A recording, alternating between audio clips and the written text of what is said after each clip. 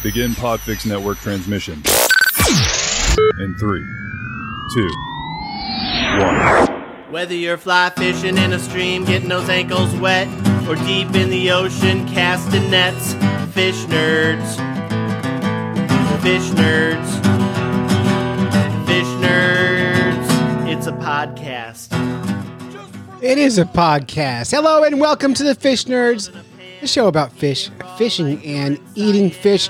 I'm Clay Groves, Chief Executive Fish Nerd, Licensed Fishing Guide, your best friend. I'm so excited about tonight's podcast because I got invited to be part of a panel discussion at the Brattleboro Museum and Art Center in Brattleboro, Vermont.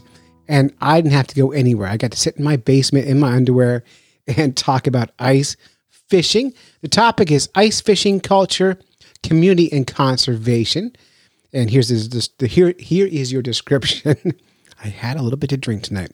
Ice fishing has a long, rich history in Vermont, having played an important role in both the livelihood of native peoples and the recreation of sports fishers. It is a sport that has greatly evolved over time, from outdoor fishing with simple hand-augered holes in the ice to fishing to heated shanties equipped with sonar fish finders and cell phone chargers. Technology isn't the only thing that has changed ice fishing over the years. Climate change and warming temperatures mean fewer days on the ice each year and fewer fishing options. This online panel will look at cultural, social, and environmental issues surrounding ice fishing, what it means to those who participate in it, and how many continue to evolve and change in the future. And so that's at the Brattleboro Museum and Art Center. And what we're going to do tonight is just give you the entire presentation. I'm not going to read you any ads. So manscaping, you'll need to wait till next week. And we'll get right into it. And by the way, if you looking for a place to make a donation to a museum that's a small museum but a great place, the Brattleboro Museum and Art Center is the place you can do that. The website is brattleboromuseum.org. And I do want to really reach out to and thank Eric Hoffner from Manga Bay for connecting me with the Brattleboro Museum. He also took the photo that's on our cover art for this week's podcast. He's a friend of the show. We'll get him on very, very soon and talk about him soon. But let's jump right on into the Brattleboro Museum and Art Center, ice fishing culture and community and conservation on the Fish Nerds. Well, hello, everyone, and welcome.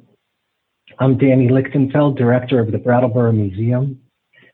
So pleased to be here with you this evening and really looking forward to tonight's event. We're going to have a discussion about ice fishing with a great group of people who are quite knowledgeable about the subject. And then we're going to open it up for a Q&A with all of you, some of whom I believe also know a thing or two about ice fishing. This event tonight is part of a deep dive we've been doing into ice fishing this winter. That includes not one, but two photography exhibits currently on view at the museum. One is called Ice Shanties, Fishing, People, and Culture. And the other is Ice Visions by Eric Hoffner. And in connection with those two exhibits, we've organized a number of events. A few weeks ago, the photographer and ethnographer responsible for the Ice Shanties exhibit gave a talk about their work. Last week, Eric Hoffner gave a presentation on visual storytelling. A few weeks ago, we also had a local sculptor and art teacher, Ross Smart, lead an online workshop for kids on how to make mini ice shanties out of recycled materials.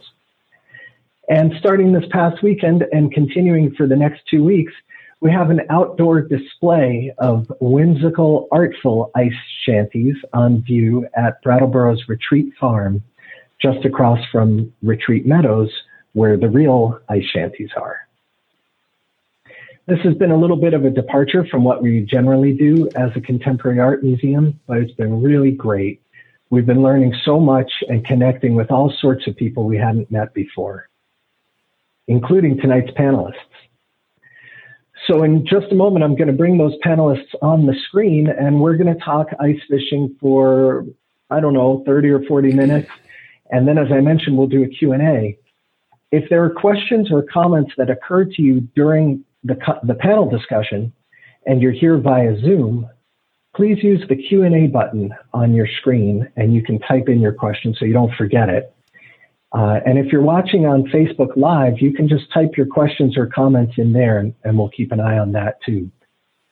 The other way you can participate in the Q&A is to wait until it's actually happening after the panel discussion, and then use the raise hand button on your screen. That will signal me to unmute you, and you can then ask your question yourself rather than typing it in.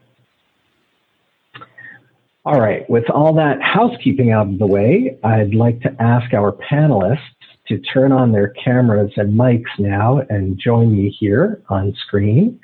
And while they're doing that, I'll tell you just a bit about who they are, but only briefly because they're going to say more about themselves in just a moment. There they all are. So far, so good. So first, Paige Blaker is Fish Production Supervisor for Vermont Fish and Wildlife. She's joining us from her home in the opposite corner of the state up in Grand Isle. Rich Holshoe is from right here in Brattleboro. Rich has served on the Vermont Commission on Native American Affairs. He's a public liaison for the Elnu Abenaki Indigenous Community, and he's the founder and director of the Atowi Project. Roy Gangloff is an ice fisherman here in southern Vermont, descended from a long line of ice fishermen. Roy says he's been fishing for as long as he can remember, and ice fishing is a very important part of who he is as a person. And finally, Clay Groves, who joins us from Conway, New Hampshire, is a New Hampshire fishing guide and the host of the highly entertaining podcast, Fish Nerds. Thank you, Paige, Roy, Rich, Clay, for being here. It's great to have you, and looking forward to this conversation. So to get things started, I thought maybe we could just go around and each of you could just briefly tell us a little bit about your background and your involvement in ice fishing. Maybe give us an idea of what you love about it, if you do. Clay, why don't we start with you? Sure. Hi, I'm Clay, Chief Executive Fish Nerd, licensed fishing guide here up in New Hampshire. I've been ice fishing about 25 years. My very first time ice fishing, I was driving around Squam Lake, and I saw a guy out there fishing on a bucket, and I bought a 6-pack of beer, and I walked out to him and put the beer down next to him and said, "Can you show me how to do that?" And he didn't say a word to me, just cracked the beer open, drank it, handed me his rod. And I thought, this is the best thing I've ever seen in my whole life. And I've been addicted ever since. I've since become a podcaster. I've been on a quest to catch and eat every kind of fish in New Hampshire. And now I run a fishing guide service, and I bring a lot of noobs, new ice fishers out on the ice to catch fish for the first time. And hopefully get a lot of people hooked on it. It's a lot of fun, and I love the nerdiness of it, the modern ice fishing, using the high-tech electronics, mapping the lake bottoms. I love catching all kinds of species of fish, like a variety. So I'm all in. I love it. It's so much fun. Cool. Thank you, Clay. Paige, how about you? What's your connection with ice fishing? Well, I guess working in the fisheries career path, I worked with Alaska for 3 years and then moved to Wyoming and worked with a variety of trout species. And now I'm here as the fish production supervisor, the fish culture station up in Grand Isle, where we have a variety of trout species as well as Atlantic salmon that we're raising. And ice fishing for me really kind of started in college. I didn't do it much as a kid. It doesn't really run in the family, if you would, but kind of a similar experience to Clay. You know, someone pulled out the Dr. McGillicuddy's, and I was like, you know what, this might be okay. And, you know, I just being out in the open lakes on, you know, sunny days, bluebird days, just, you know, not a care in the world, but whether your tip up is up or down. So, I guess I just love ice fishing. I like all the different types of fish that you can catch and, you know, the opportunities that it affords a lot of different people. So to get out there and do stuff they love. Cool. Thank you, Paige. Rich, how about you? Uliwani, Danny. Kwai, Mziwi, Awani, and Delawizi Litz, Dandai, Wantastagak, Utsisokwakik. My name is Rich, and I do live here in Brattleboro. It's good to see you all tonight. Paakwinong Guzian. And as Danny said, I work as a liaison for the Elnu Abenaki tribe here in southern Vermont. I have served on the State Commission for Native American Affairs, and I am director of Atui Project, which is a cultural outreach and educational nonprofit associated with Retreat Farm, directly across from the aforementioned meadows where the shanties are. So we're here right at ground zero, and my experience with ice fishing, I'm a relative newbie at this point in my life. I fished when I was younger, and I'm just coming back into that now. And I approach that through a lens of wanting to understand traditional sustenance practices. So I'm going to be engaged in the next couple of seasons with some, what you might call experimental archaeology or living history, trying to recreate some of those methods. And we'll see if we can talk about some of those tonight. But I'm going to mostly defer to the acknowledged experts in the virtual room. But thank you, Wuli Wuni. Thank you, Rich. Thanks for being here and part of the conversation. Roy, how about you? Tell us about your connection with ice fishing. Well, I come from a long line of ice fishing, so I'm very well connected spiritually. It's all through our family. It's an important part of who I am.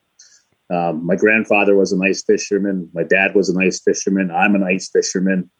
My kids dabble in it a little bit. They're a little bit too busy these days doing other things, but they know how to fish, and it dates way back. When we started ice fishing, it was important because we had a family of 8. We had to feed people, and those weekend trips put food on the table. That was a big part of what we did. But at the same time, it was probably the most fun thing we did as kids, at least in the wintertime. And we got some very fond memories of fishing with my dad and his friends. And unfortunately, most of them are gone. So I use ice fishing as a connection between them. There's a lot more to the sport than just the catching, for sure. Can you say a little bit more about that, Roy? I see Clay nodding in agreement. Danny. What would you like me to elaborate on? You said there's a lot more to the sport than just catching. Oh, heck yeah. I mean, I was referring directly, to the connection that I have with people that aren't with us anymore. But it's a great way to unwind. It's pretty good exercise at times when you got a foot of snow out on the ice and you got to cut through another foot of ice to get to the water. If you're like me, you're pretty mobile. You move around a lot. You get a lot of fresh air. It's a great stress reliever, and it helps the winter, which is really important up here in Vermont. So, I kind of when I meet people who don't ice fish or do anything in the winter, they just kind of stay indoors. I just wonder why the heck they're here. I'd be somewhere.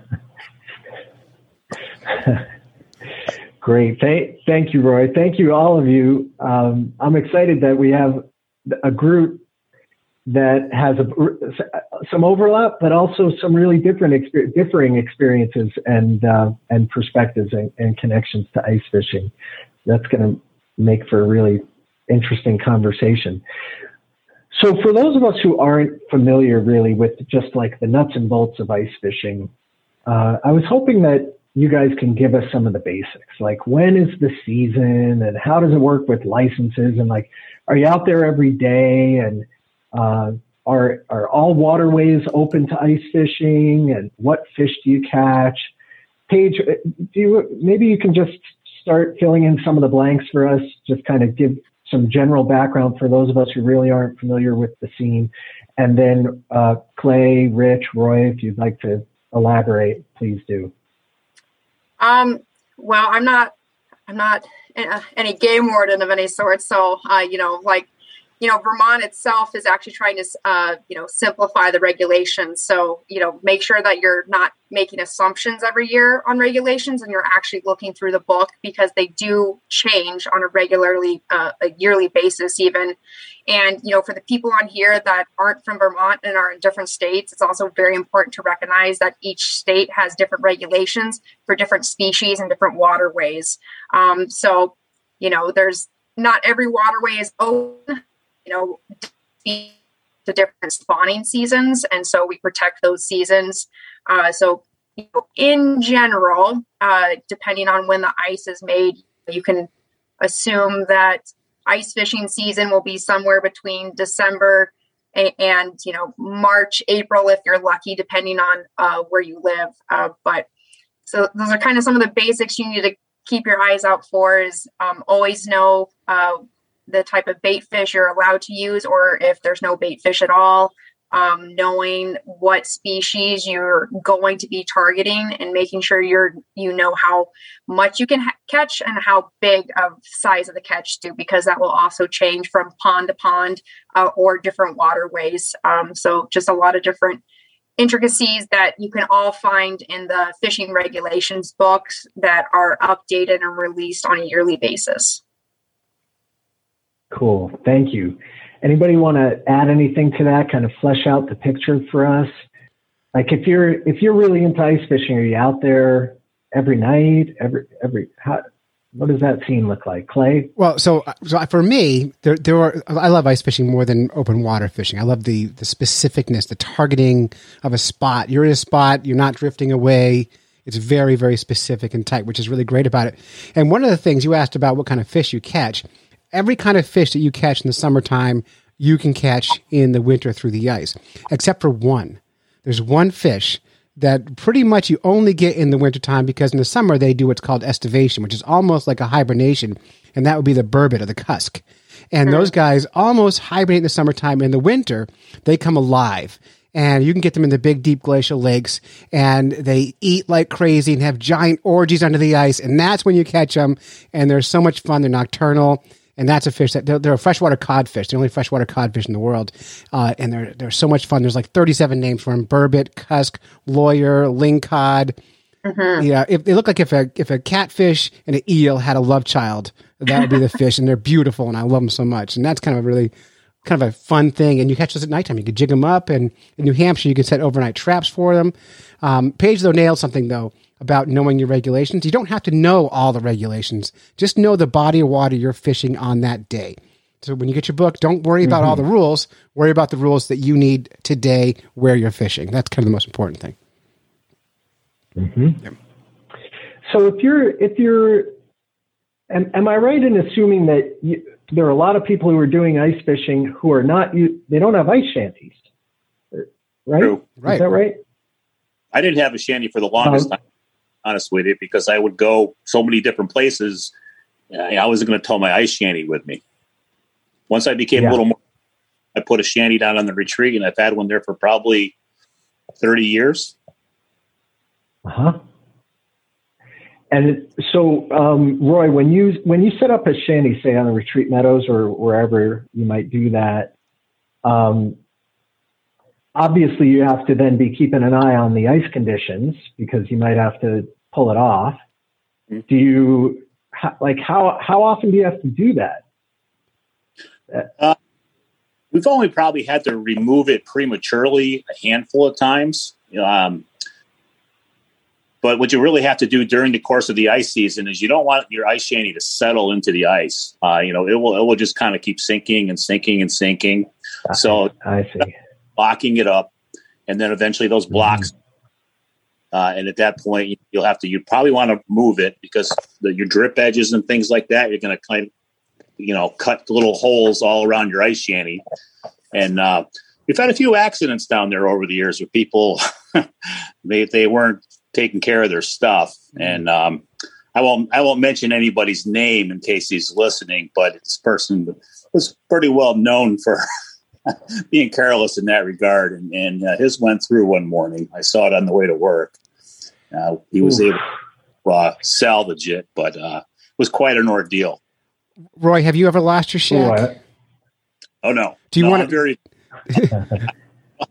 swimming in everyone highly overrated. Okay, so last year, Roy, I lost my shack for the first time. I didn't pay attention. It sank. Do you guys want to see a picture of my shack halfway through the ice?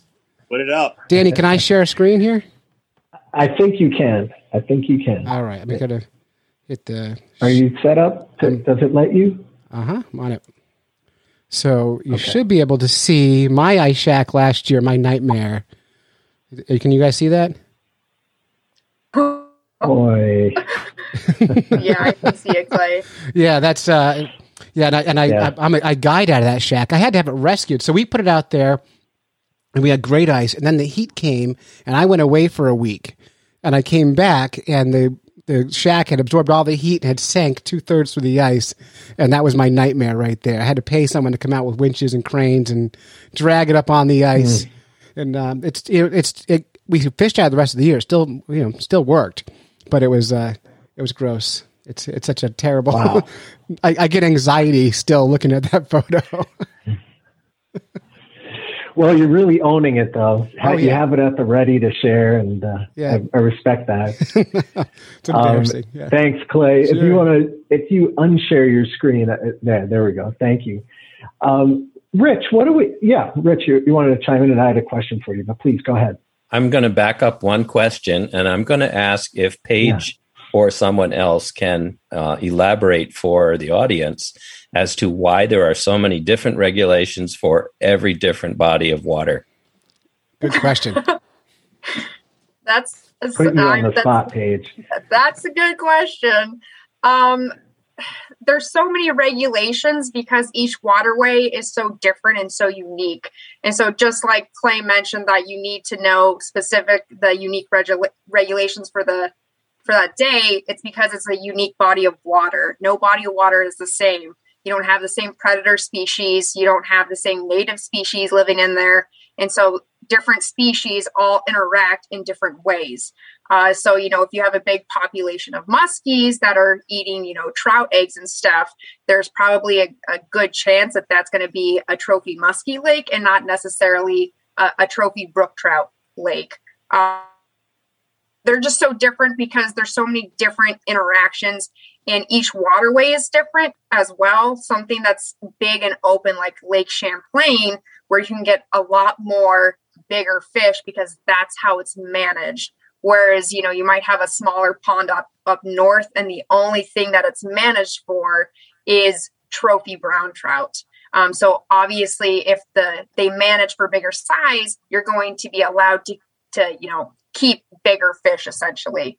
So it really depends on specific areas that you're in, as well as specifically what is the goal and what is the management strategy of that body of water that the regional biologists have decided on. That makes a lot of sense. Yeah, thanks for that question, Rich. I'm curious to know from each of your perspectives, over the course of time that you've been involved with ice fishing, is the community changing? Is the culture around ice fishing changing? And if so, what does that look like? Roy, maybe we can start with you with that question. Well, the community has definitely changed, gotten a lot bigger. Ice fishing is probably, in fact, it's definitely more popular now than it ever has. When I came here in 1981, on any given Sunday, if you went down there to Retreat Meadows and counted how many people were out there, you passed 3 or 4. And if the weather was bad, it was only 1. And I'm on a Zoom meeting right now. So, yeah, it's really changed. And it's changed. For the art museum, no less. The community's definitely gotten bigger, and it's good to see. It's good to see more people out enjoying the activity. Also, there's been a lot of nice things that I've been involved with as far as meeting people. I've had lots of friends that I've made over the years from people that I never would have met otherwise. A gentleman contacted me one time from Maryland, actually right around the Washington, D.C. area, to be specific. And he called me and he told me his name. And I'm like, geez, I don't know this guy. he started talking how he had a teenage son who was a little bit troubled, yada, yada, yada. And he was looking for someone to take his son ice fishing.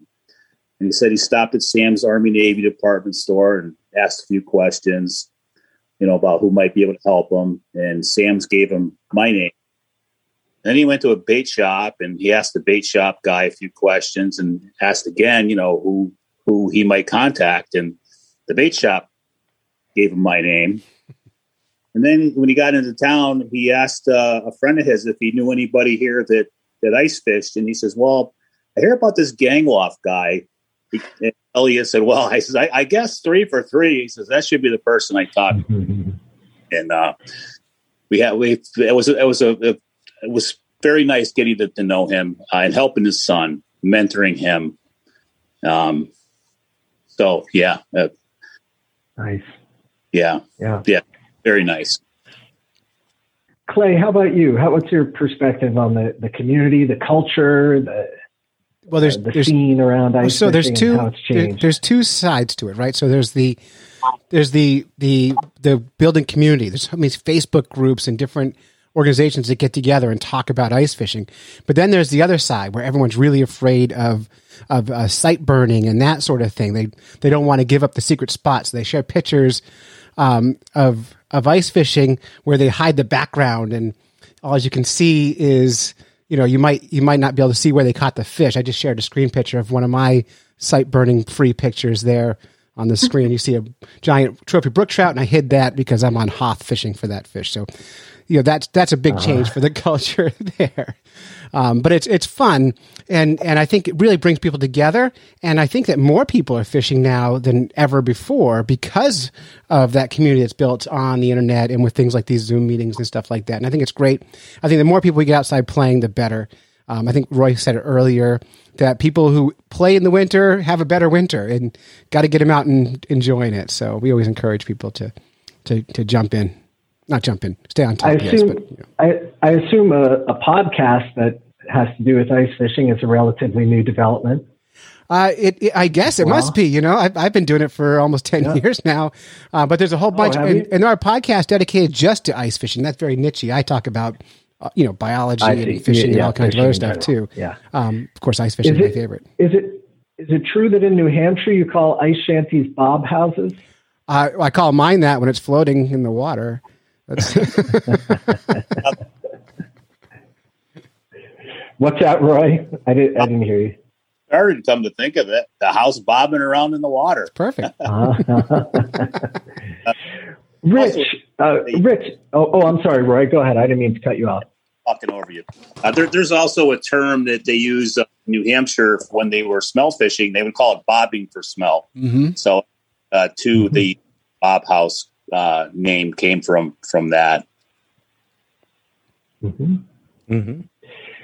Rich, is there? I'm curious. Is there an Abenaki tradition of ice fishing? Is that something that you know, or that we know, or that you're looking into, or maybe learning about? And is that something that is strictly in the past, or is it still vibrant today?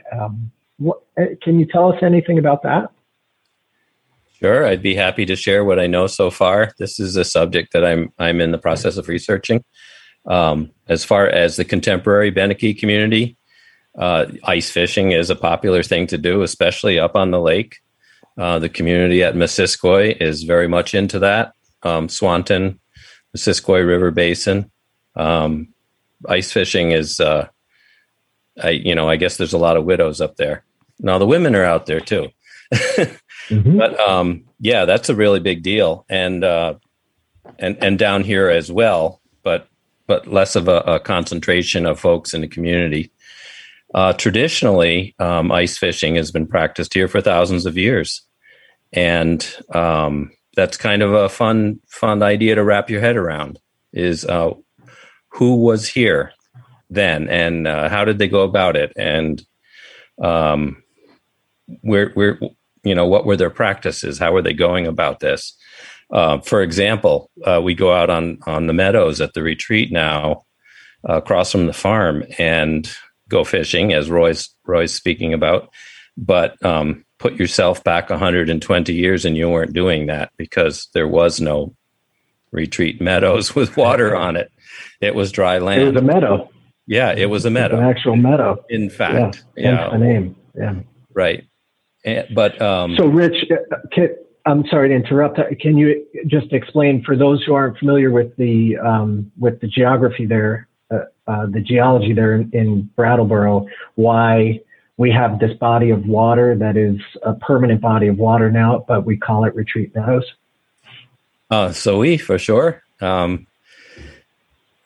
We have a backwater, a setback here on the West River, just upstream of the confluence with the Connecticut, that was called the Meadows. It was a big alluvial plain with very rich soil, agricultural land, that was farmed for hundreds, 1,000 years. Let's look at the real facts, and that name as Meadows stuck. And then the retreat, the Brattleboro Retreat, which still exists, acquired that property early on in its history, and it became known as the Retreat Meadows. And then in 1909, 10 miles downstream at Vernon on the Connecticut River main stem, the Vernon Dam was built, the first hydroelectric dam on the Connecticut main stem. And that backed the water upstream for 27 miles, all the way to Westminster. And it had the effect of flooding what were meadows and becoming a very shallow setback. And the name stuck. So we call it Retreat Meadows, even though you can't walk on it unless you have special powers or it's wintertime, right? So, we can all walk on water. But just to cover that subject really quickly, traditionally ice fishing around here is more of a hunting endeavor. We're not dealing with tip-ups, and we're not dealing with fishing poles with lures on them per se, because the technology for hooks didn't really exist. So what the practice was that you would hack a hole in the ice. You did not have an auger, whether it was gasoline or hand auger. You were using a chisel, basically, some kind of a sharp instrument, hafted instrument. You'd open up a hole, and then the practice was to build a little tiny hut over it, like a little tent, a little tiny wigwam.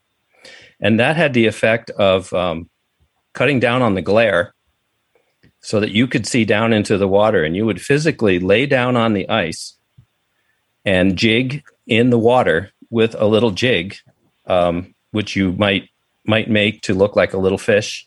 I'm working on an idea here. See this here? Mm-hmm. This is a freshwater mussel shell. And they would be cut into a little lure and dangled on a piece of cordage in the water to attract the fish. Just the sight, the movement, and the fishermen would wait with a spear, and you had to spear the fish through the ice.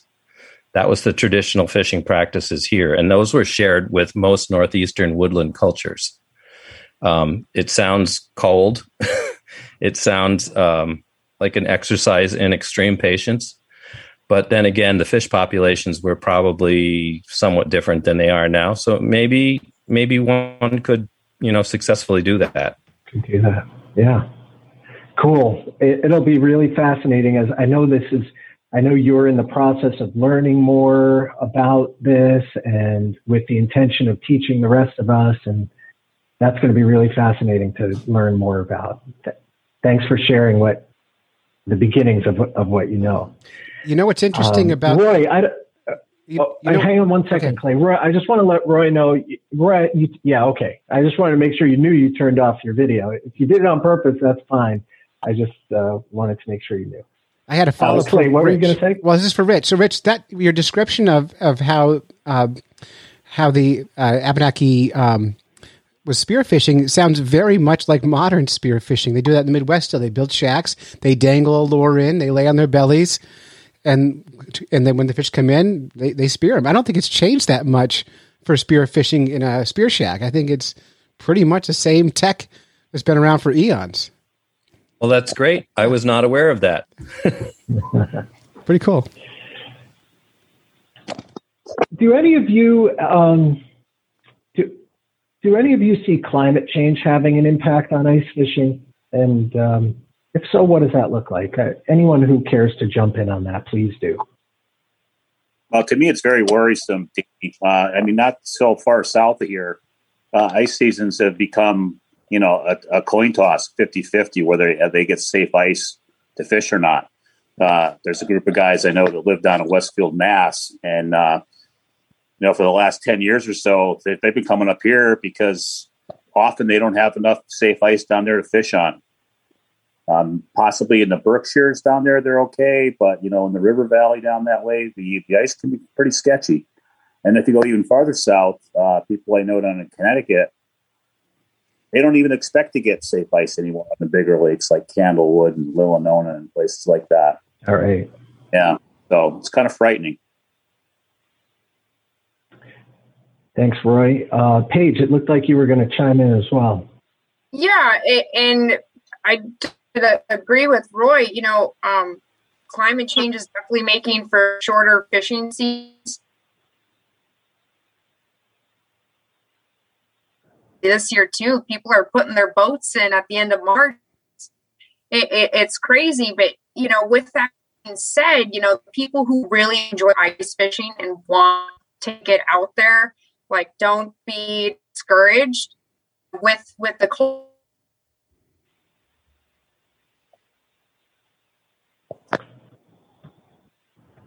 Is anyone else having trouble hearing Paige? For me, her feed is freezing now and then. Paige, we're losing some of what you're saying. It's pretty windy up here, so yeah. my so internet's going in and out. I understand. But it might be helpful if you turn off your video. We can at least hear you speaking. That might take up less bandwidth. You want to just give that a shot while you're responding to this question? Sure, I can do that. Yeah. Yeah, we can hear you.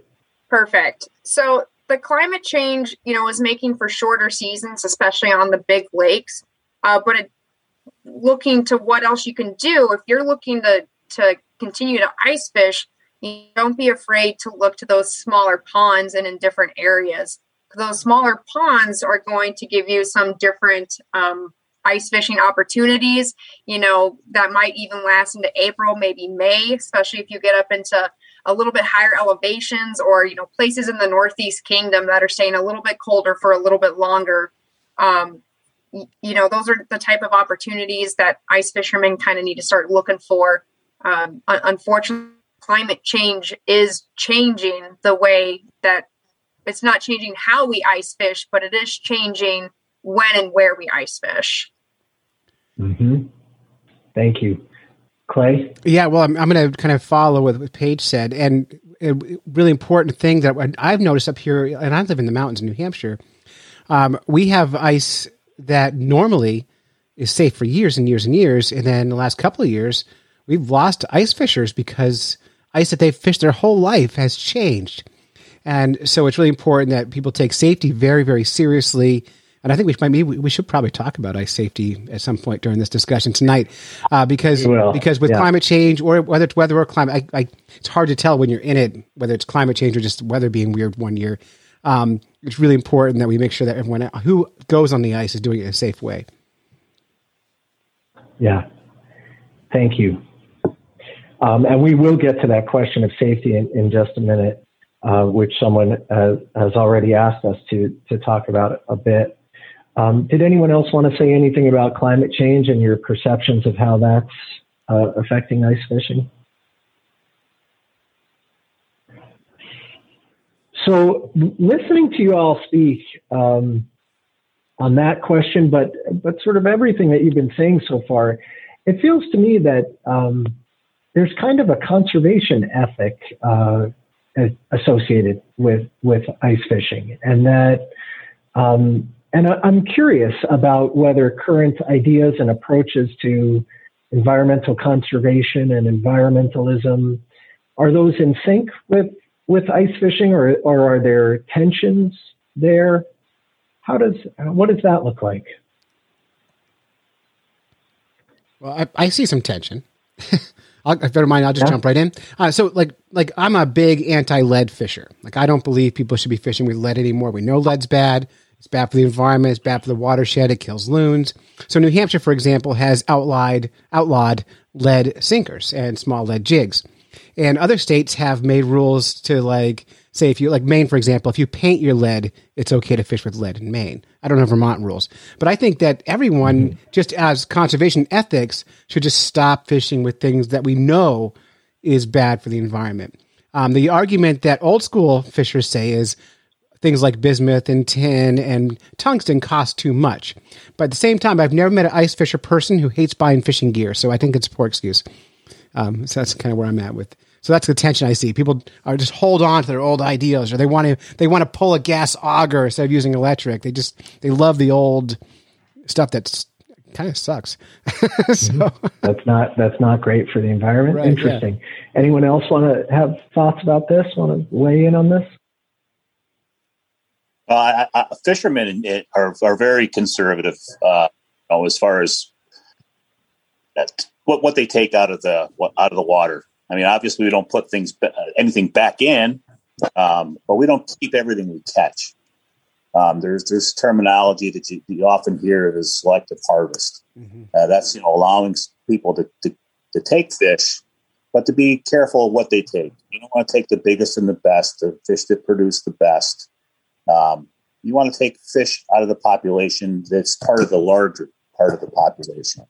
Like for instance, a 10-inch bluegill is a big bluegill, and they're kind of rare. But boy, there's a ton of 8-inchers. So those are the ones that you want to take home. There's plenty of them, and they replenish themselves. So that's kind of how we look at conservation. Thank you for that. Is it fair to say that most ice fishers are what they keep? They're eating? No, not in New Hampshire. In New Hampshire, and it's kind of my big pet peeve. There's a lot of fishers who think some fish are junk fish, and they'll catch a bunch of yellow perch and toss them on the ice, or they'll catch pickerel and toss them on the ice, thinking they're helping out something or doing something good for the environment. It's very, I don't know about Vermont, but New Hampshire, it's my big, I get angry about it because if you're going to keep fish, great, you're going to eat it, wonderful, but killing a fish for the sake of killing it, I'm not in. It's not legal either, by the way, but people do it all over the place. Probably piggyback on that one. Oh. Yeah, Paige, please go ahead. Oh, well, I just was changes that for me, I went to school in Maine, and watching people toss.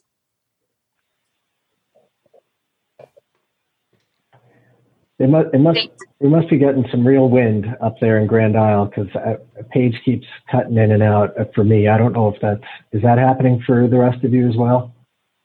Yeah. Oh, this is a bummer, Paige. I really wanted to hear what you have to say.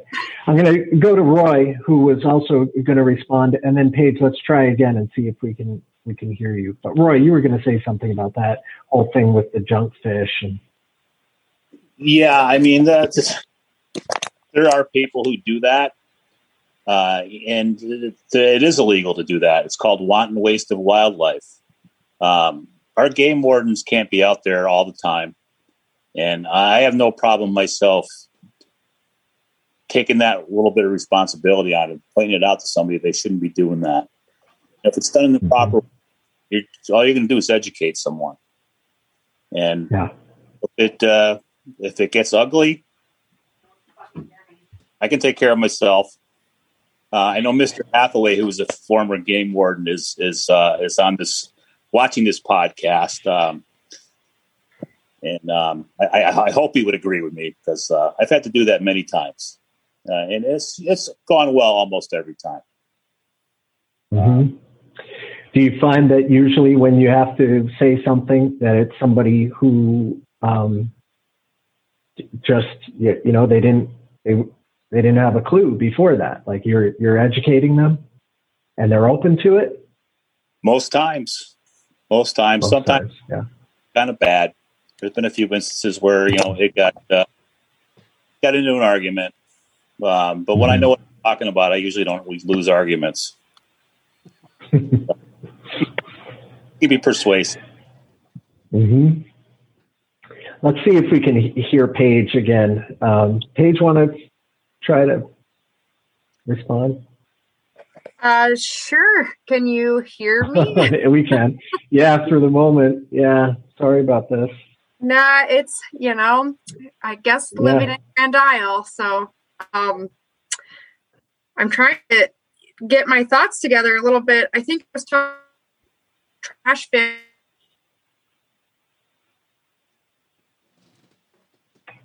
Down the ice.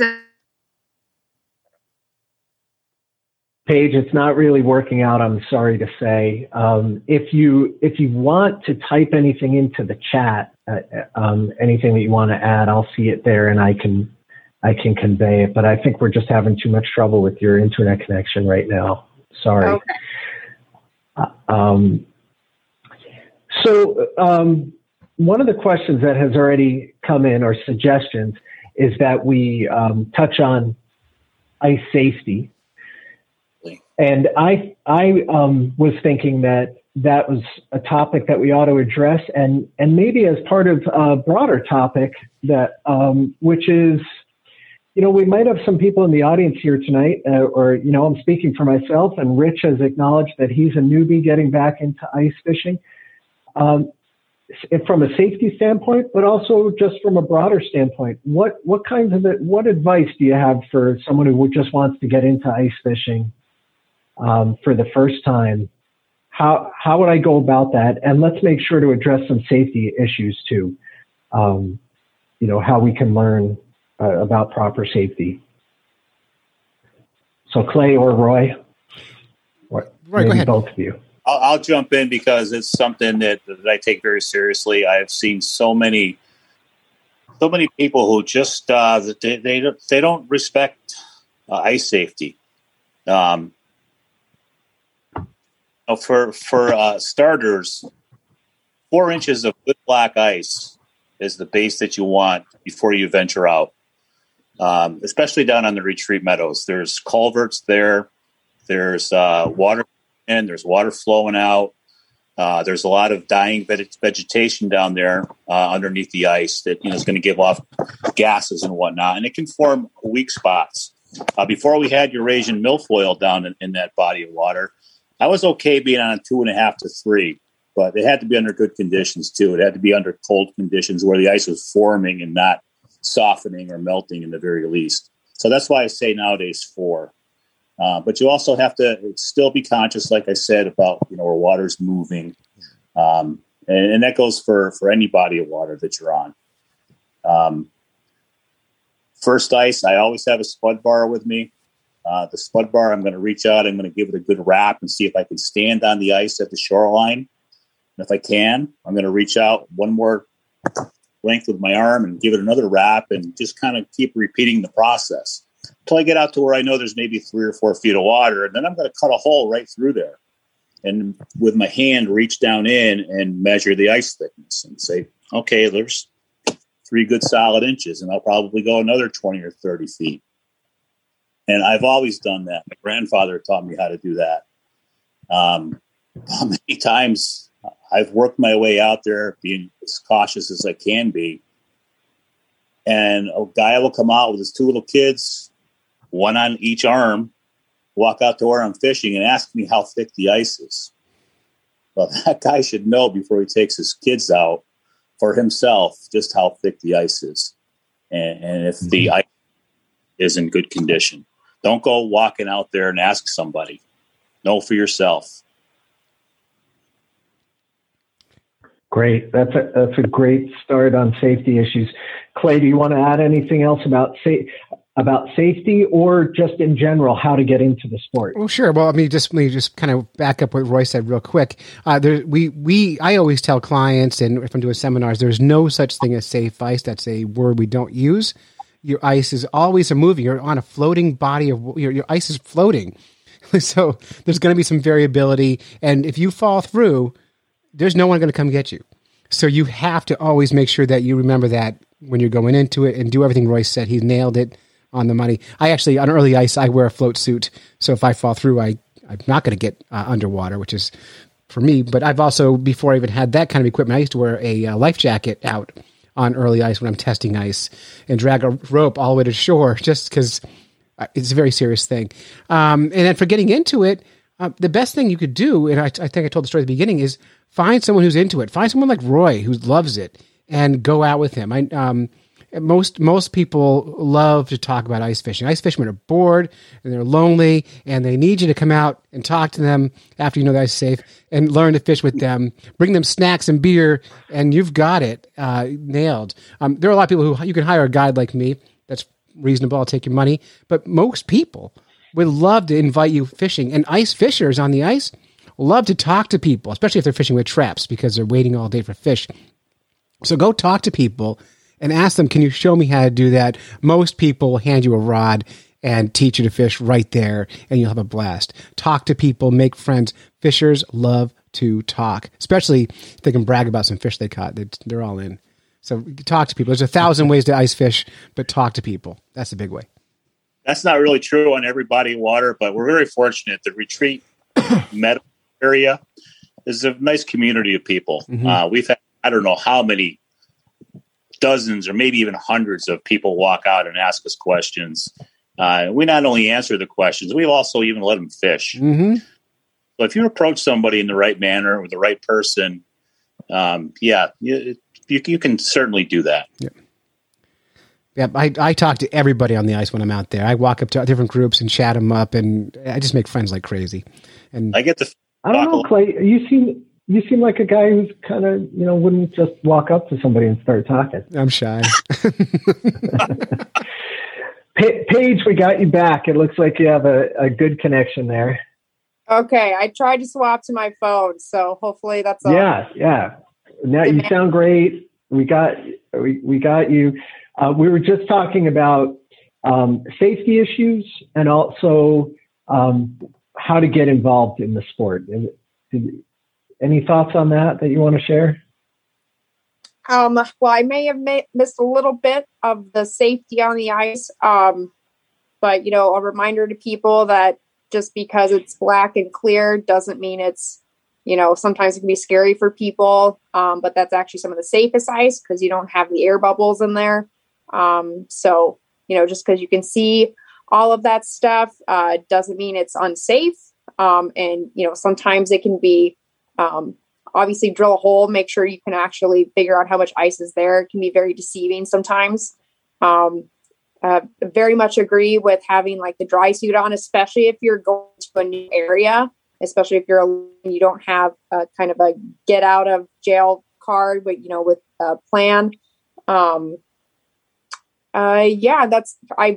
me, I got into ice fishing. A group of people told me, I think you'll like this. And that's kind of how I got into ice fishing. But I would agree. I think ice, fishing on open water, there's only so many people you can fit on a boat. Well, there's unlimited in general ice space. So, you can have a group of, I've ice fished with 20 people, all sitting around their holes, and it's really more of a social event. And kind of like Clay said, go talk to people. That's all we're doing and, if we're lucky, we'll have a jig rod in our hand, but we're there to talk and hang out and exchange fishing stories and tips and tricks of the trade and successes and failures. So definitely chatting people up is.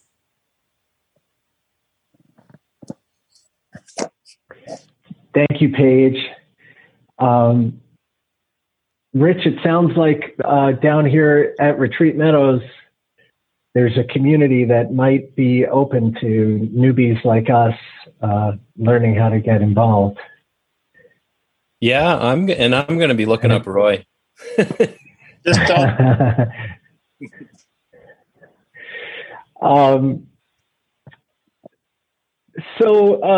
I want to make sure to have time for audience questions, and there's one in here queued up already from Mr. Hathaway. But before we do that, I just wanted to go around and see if any of you have any, like anything we didn't touch on, or a story you want to share, or, you know, just something, a message you want to make sure to get out there related to ice fishing before we just dive into audience questions. Something you wish I had asked that I didn't ask. Oh, can I hit a couple quick points, Danny? Please do. Yes, please.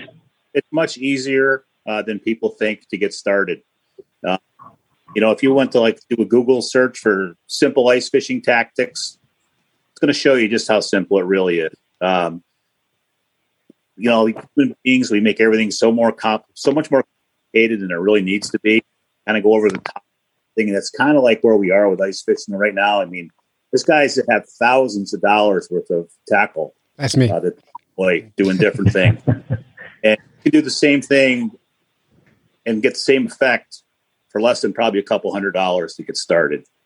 A hand auger are probably going to run you about $50. That's probably your most important tool, because you got to get a hole through the ice. And anything be jury rigged or probably bought for another, you know, a good fishing pole and reel, less than $50. Bait is cheap, a couple dollars a dozen for shiners, a couple dollars for grubs. Lures are relatively inexpensive. So don't look at the stuff. Just look at the beginning, because it's very simple to get started.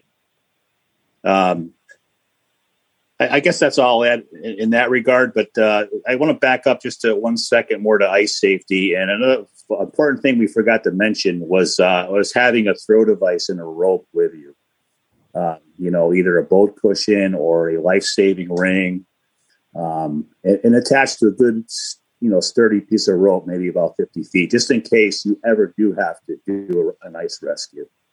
I've never had to do it, but I always have my throw device with me.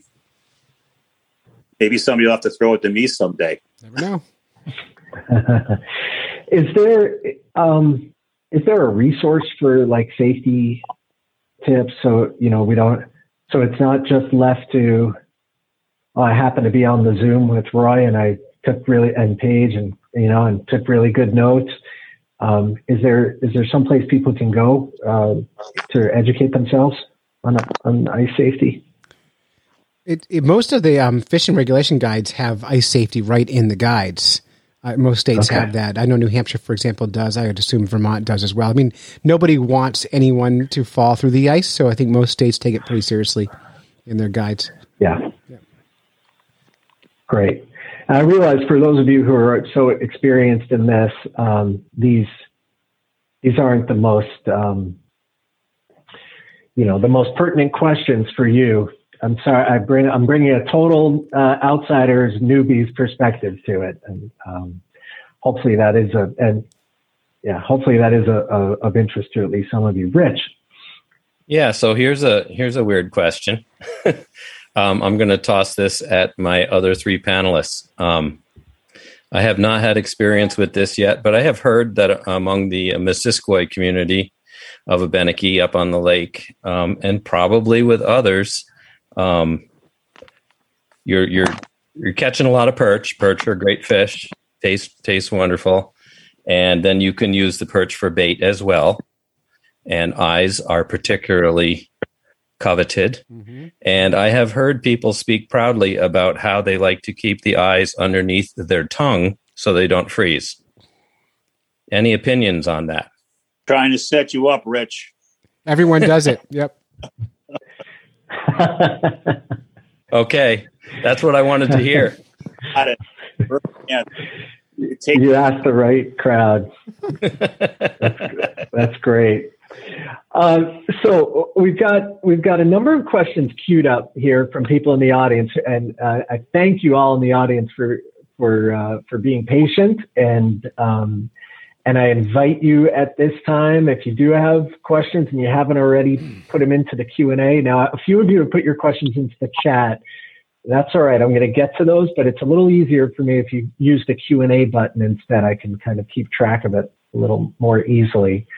And again, as I mentioned earlier, if you do want to actually let your voice be heard, you can try the raise hand button, and I'll and I'll unmute you. But let's start with some of the questions we have here in the chat. So Dane Hathaway asks, has the number of fish you catch changed because of global warming? I can't say it's because of global warming, but the numbers of fish aren't what they once were here and just about anywhere. But that's probably because there's just a lot more competition for the fish, and the fish probably are getting a little smarter than they used to be too. There's been a lot of catch and release over the years, and some of these fish may be conditioned to some of the techniques and tactics that we use. I don't believe the fish danger, but it's maybe just not quite as good as it used to be, but it's still good. Great. Dane also asks, has ice fishing changed because of the bait fish regs? Anyone? Paige? I'm sorry. Go ahead. Actually, you don't have any much for regs in New Hampshire. That's more specific to Vermont. Is Paige still with us? Yeah, I can hear her. She'd be. It's maybe going out on me, but what's the question, Roy? The question was, has ice fishing changed because of bait fish regs? I'm not sure more specifically than that. Well, that's kind of I guess it depends. If you can't use certain baits anymore, I've really only fished Lake Champlain, so I can't speak to a lot of different places here in Vermont yet.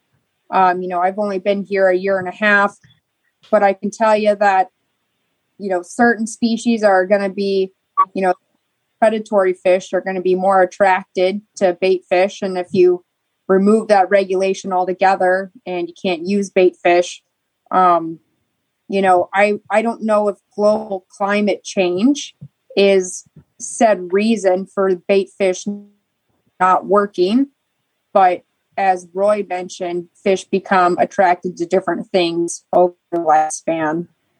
So, just genetic wise, they sometimes are attracted to blue and sometimes attracted to red. And that can change within the as the population grows and declines. And that goes back to, has it affected how many fish we're catching? People have to remember that there used to be little to no regulations. So of course we're seeing less numbers of fish, and just remember that, the biologists and the hatcheries are working manage these systems as people are catching fish and as people are requesting more certain species and as of water body that we're going to have and that we're going to manage for. So each population is going to grow and decline based on the culture of ice fishing and what people like to catch. Thank you, Paige. We have a comment here from Zachary McNaughton, who says, VTFW, I assume that means Vermont Fish and Wildlife. VTFW and I produced a virtual ice fishing clinic that includes an ice safety training video. Oh, great. That's great. Yeah, thank you, Zachary. I'm glad Zach brought that up. Zach worked with Vermont Fish and Wildlife, and they not only did the ice safety thing he mentioned, but they also did a virtual ice fishing clinic. Vermont Fish and Wildlife every year, except for this year because of the COVID, has sponsored a Learn to Fish Day on different bodies of water. So going forward, hopefully in 2022, they'll start back up with those. They kind of rotate around the state. They kind of hit each corner and then the middle. So about every fourth or fifth year, you probably have something down here. And they've been very popular. And if we can get a little more volunteer work, we might be able to do more than one per year. So just stay tuned with the Vermont Fish and Wildlife website in the future and see. It'll come around in the winter, obviously, the ice fishing clinics, but or connect through Vermont Fish and Wildlife Facebook, and all the information will be there. Great. Thank you. Peggy and Clint Bissell or Bissell, not sure, ask, what do fishermen do to control the spread of aquatic invasive species during the winter months? Can I answer that? Yeah, please. Not much, because we're not moving boats in and out of waters. There's no bilge on our boat, on our ice sleds. We're not moving water from one place to the other, so we're not really moving plants around. So there's less to. I'm sure it's not impossible to move the plants around, but there's really not as much a problem, I think, in the wintertime. I could be wrong. If anyone thinks I'm wrong, please tell me, because I'm happy to be wrong. But I don't think it's a big issue through the ice, because we're not moving boats around, which have a bilge and have all those plants floating around in them. So that's my... They may have been speaking also to exotic species in the form of bait fish or something else. Yeah, well, that's a good point, Roy, too. I didn't think of that. We have to be conscious themselves. Fortunately, in Vermont, the bait fish rules that we have requires bait dealers to be on the lookout. They have to go through inspections from the state regularly. The bait fish coming into Vermont has to be certified. So we have a very good handle on that.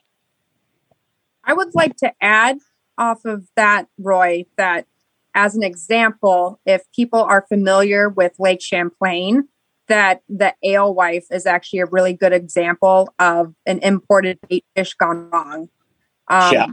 So I'm not sure if people know, but alewives have been semi-detrimental to the Lake Champlain fisheries. The effect that the nutrients in the water, and certain fish species have nutrient deficiencies, which cause low survival and early mortality syndrome in very young sac fry fish have just hatched. But alewives were actually, someone decided to import them, and they're an invasive species technically. Great. Thank you for that, Paige. Christopher Nelson writes, I live in southwestern New Hampshire and I'm new to the area. What are some of the good areas for fishing? Oops.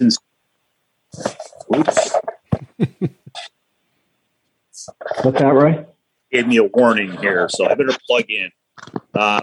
Okay. That one? It's an adventure tonight. Nothing like internet connectivity in Vermont. Or the lack thereof. Clay. Yeah, or lack thereof, exactly. Clay, do you know about southwestern New Hampshire water bodies? I do know a little bit, but rather than tell you where the best place to fish is, any body of water in your area is going to be a great place to fish. Be careful on the river. If you do the river, find a setback, make sure you check the ice frequently. But any small pond in your area is going to be a fine place to fish. Just get out in the water and experiment, spend some time in the water, and then find other people who are fishing, go with them. But I mean, that question is like the classic, where's the best place to catch a fish?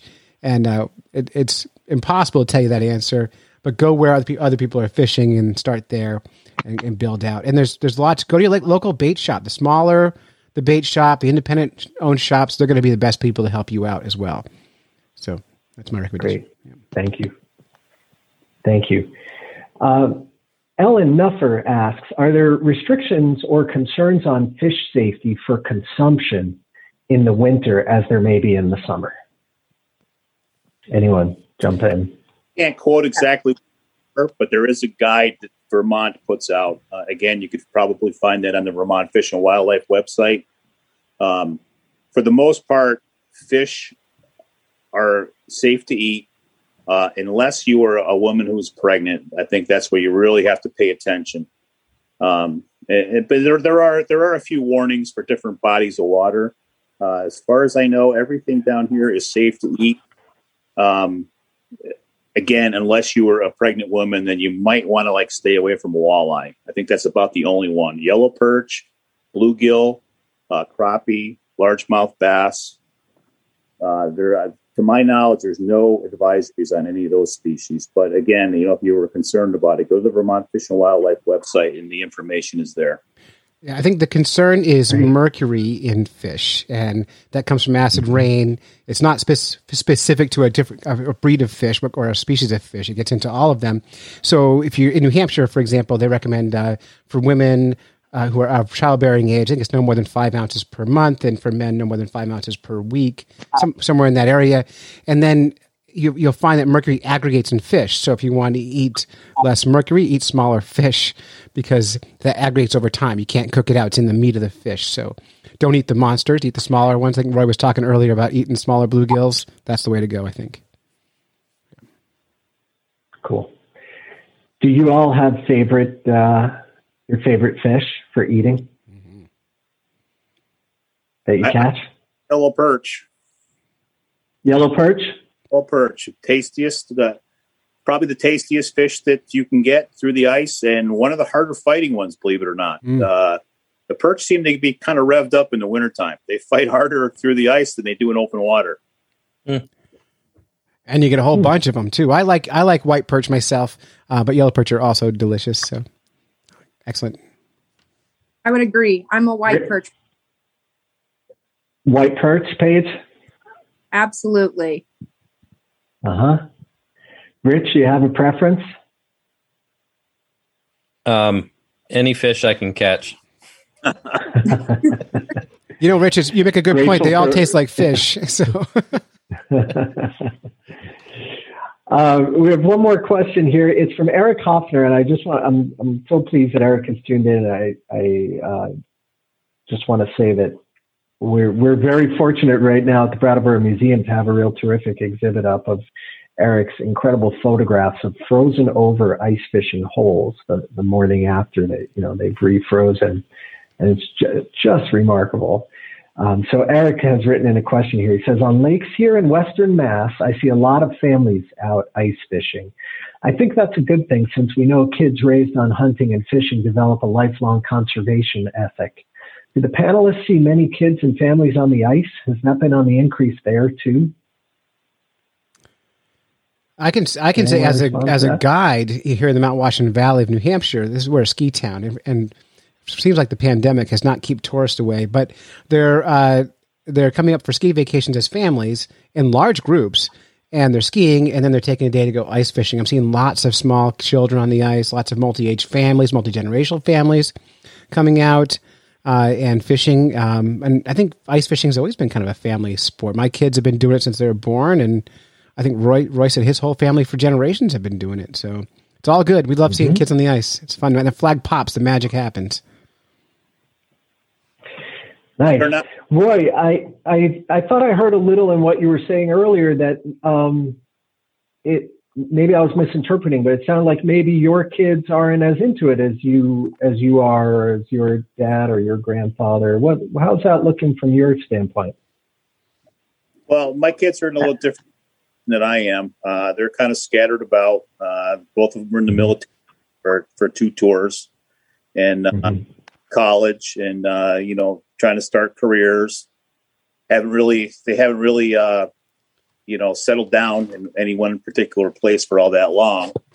My youngest boy lives out in Missoula, Montana, and but believe it or not, they don't get a lot of ice out there, which is kind of shocking. And then my oldest son is down here in Massachusetts, and he's been kind of busy starting a family, putting food on the table, things of that nature. But he does love to get out, and believe me, as kids, they loved going, and I loved having them. Yeah, that sounds like regular time of life stuff. Yeah. I mean, outside of and so more broadly, Roy, in response to Eric's question, do you see kids and families taking part in general? Yeah, absolutely. Yeah, it's kind of nice to see. It's kind of been a little bit of a rebirth in that respect. For a long time, you didn't see much of that. It was kind of sad, but as of late, maybe the last 4 or 5 years, been seeing a lot more moms, dads, and kids out ice fishing. Nice. And it's so easy. Kids of a young age can go and do it by themselves. I was fishing when I was 8, 9, 10 years old. So, but it is good to see it as a family. Sure. As a sidebar Eric, to thank that, you for- as a sidebar to that Yeah. one, the piece of advice to parents taking small kids out fishing, and this is kind of more towards dads. Bring snacks for the kids that your wife doesn't approve of, and you'll have more fun on the ice. So junk food really makes a big difference while you're out there. It's a little sidebar advice. It's a good tip. I wonder if that tip is on the Vermont Fish and Wildlife website. It should be. I think we're going to wrap it up there. I'm not seeing any more questions or raised hands or anything right now. Paige, Rich, Roy, Clay, thank you so much for sharing your experience and expertise, and maybe more importantly, your enthusiasm with all of us tonight. This has been really great. It's got it's got my juices flowing. Maybe I'll get out there and give it a shot at some point. And maybe Rich, you and I can, I was going to say put a toe in the water, but we don't actually want to put a toe in the water, but maybe you and I can get out there on the ice together at some point. Well, let me invitation to you and Rich. You have my contact number, so get a hold of me and we'll do something. Thank you, Roy. Really appreciate that. So thank you to all of you. And Paige, thank you especially for hanging in there with the Dicey connection tonight. We really appreciate that.